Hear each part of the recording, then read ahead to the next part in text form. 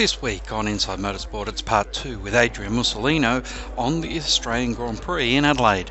I hope you'll stay with us. Last week we found out from Adrian Mussolino that there was an entire photo library in the South Australian Library of the Adelaide Grand Prix. We pick up the story now on how Adrian has had efforts to get those photos out into the public once more. I approached the State Library and they'd said, well, actually the Bernie Ecclestone owns the copyright. And this was around the time that Bernie Ecclestone sold Formula One to Liberty Media, so I told them that, and then they said, well, if you can get the clearance from them, then you can have access to them. So I went to the Australian Grand Prix Corporation Melbourne and with Liberty Media, and we got that clearance, thankfully. Obviously it sort of doesn't affect them as long as we're not portraying the sport in a negative light. They don't really care what we do.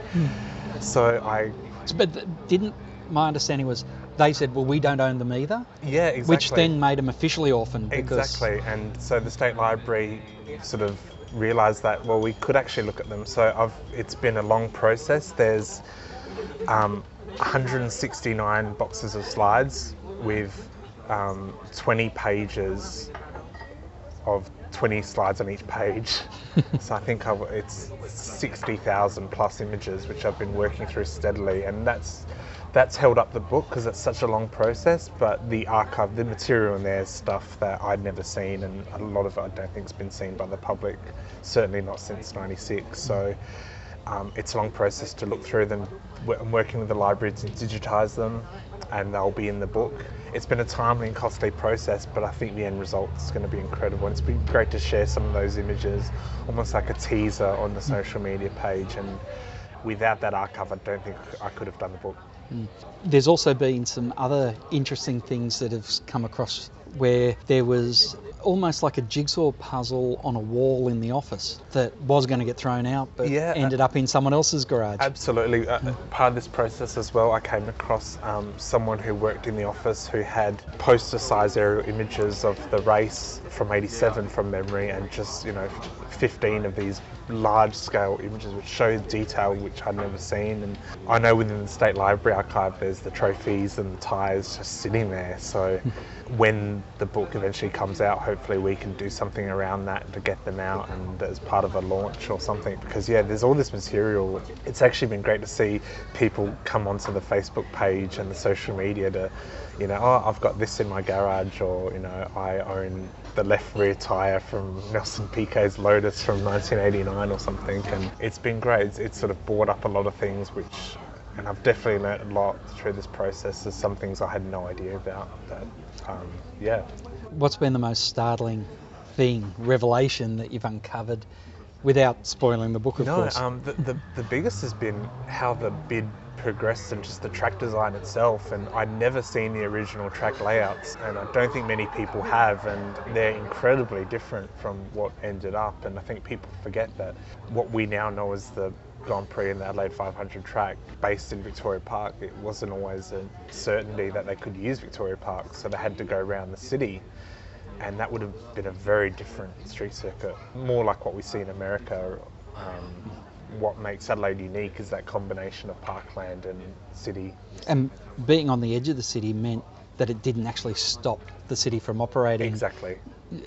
I'm sure a lot of Adelaideans have memories of, still have memories of when the Adelaide 500 runs, of annoyance of having to divert their morning commute. Yep. But it didn't actually bring the city to a halt. No, and that's the beauty, and that's actually thanks to Colonel Light's vision for, he was the surveyor and town planner of Adelaide back in the day, and it was his vision to surround the city by parklands that made that possible. So I made sure there's a chapter in the book about Adelaide history that focuses on Colonel Light and the foundation of the city, because without that it would have been just a run-of-the-mill street circuit, and as we've seen in America, they don't often work as well. And I think that's the secret to Adelaide's success is, as you said, it's on the fringe of the city, but it's in the city, and it's within its own sort of section of the parklands. You mentioned one of the mechanics loved Adelaide so much he moved here, but I know that you've spoken to people from all over the world, yes, and you've gathered some of their memories about Adelaide, and what's been their thoughts having 20 years now or more to reflect on having come to Adelaide and experienced this Grand Prix? Everyone's so fond of it. There's not really been a bad word, and there's often been just almost like the rose-tinted glasses come out, and they just loved it. They loved the event, they loved the city, they loved how it made them feel. It was especially nice to hear from David Braben and Alan Jones, having raced in Formula One and travelled the world, that how proud they were as Australians that this event put on such a great show and was so accommodating. That's definitely been the overwhelming feeling, and it's nice to hear, because for the Grand Prix, people hadn't really heard of Adelaide.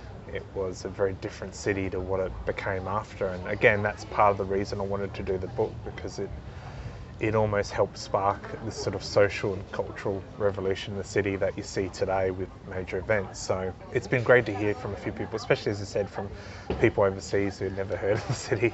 That's been the funny thing. I think one of my favourite quotes is Bernie Ecclestone said if he wanted to do a Grand Prix at a road course or permanent facility in Australia, he'd do it at Brands Hatch and put kangaroos in the middle and call it the Australian Grand Prix. He said, it needs to be something special within a city, and that's what Adelaide did. Did anyone talk about what they thought the legacy is to Formula One of what Adelaide did? Because Adelaide won Best Grand Prix so many times. I think it could have been even 8 out of 11 Grand Prix. They were the best. They were considered the best. So, or what did Adelaide do that now is commonplace in Formula One? The two main factors were, or two key ones that keep coming up, was one of the concerts after the race, which is now just standard for most marquee events, including supercar events. That's just standard, and that's something that developed over time in Adelaide. It was 1987 when they had Crowded House after the concert. That was the first real post-race concert. This was to manage crowd control too. Yes. It was an Edward de Bono idea of, we can't have, what was it, 90,000 or 100,000 people all flood into the city at the same time. Yep. So if we put a concert on, some people will stay for the concert, some people will leave, and we'll have a trickle effect back into the city, which would be more manageable for cafes and parking and traffic. Yeah, and what they saw in the first couple of events was people would come into the city to hang around. So, Rundle Street became the hub of activity, and it was closed off and there were parties. So the organisers thought, well, let's take advantage of this and do our own thing, which is why the concerts developed. So something people could hang around the facility, and it grew from there to the point that by the end it was, big international acts like Bon Jovi and Cher and the likes. And so that was one of the major ones that's just now standard practice. The other was the Paddock Club above the pits. And the only reason that happened in Adelaide was they sold out the corporate facilities in the main grandstand. So we need to put the corporates and VIPs somewhere, and the Premier as well. So they thought, well, why don't we do another floor above the pits and have that? And that's how that developed. And now again, that's just the standard where the sort of, the paddock clubs of the world are held. So, and things like the minute-by-minute schedule and the support categories, and it all evolved in Adelaide. And again, it's now, we just take that for granted, that that's the norm.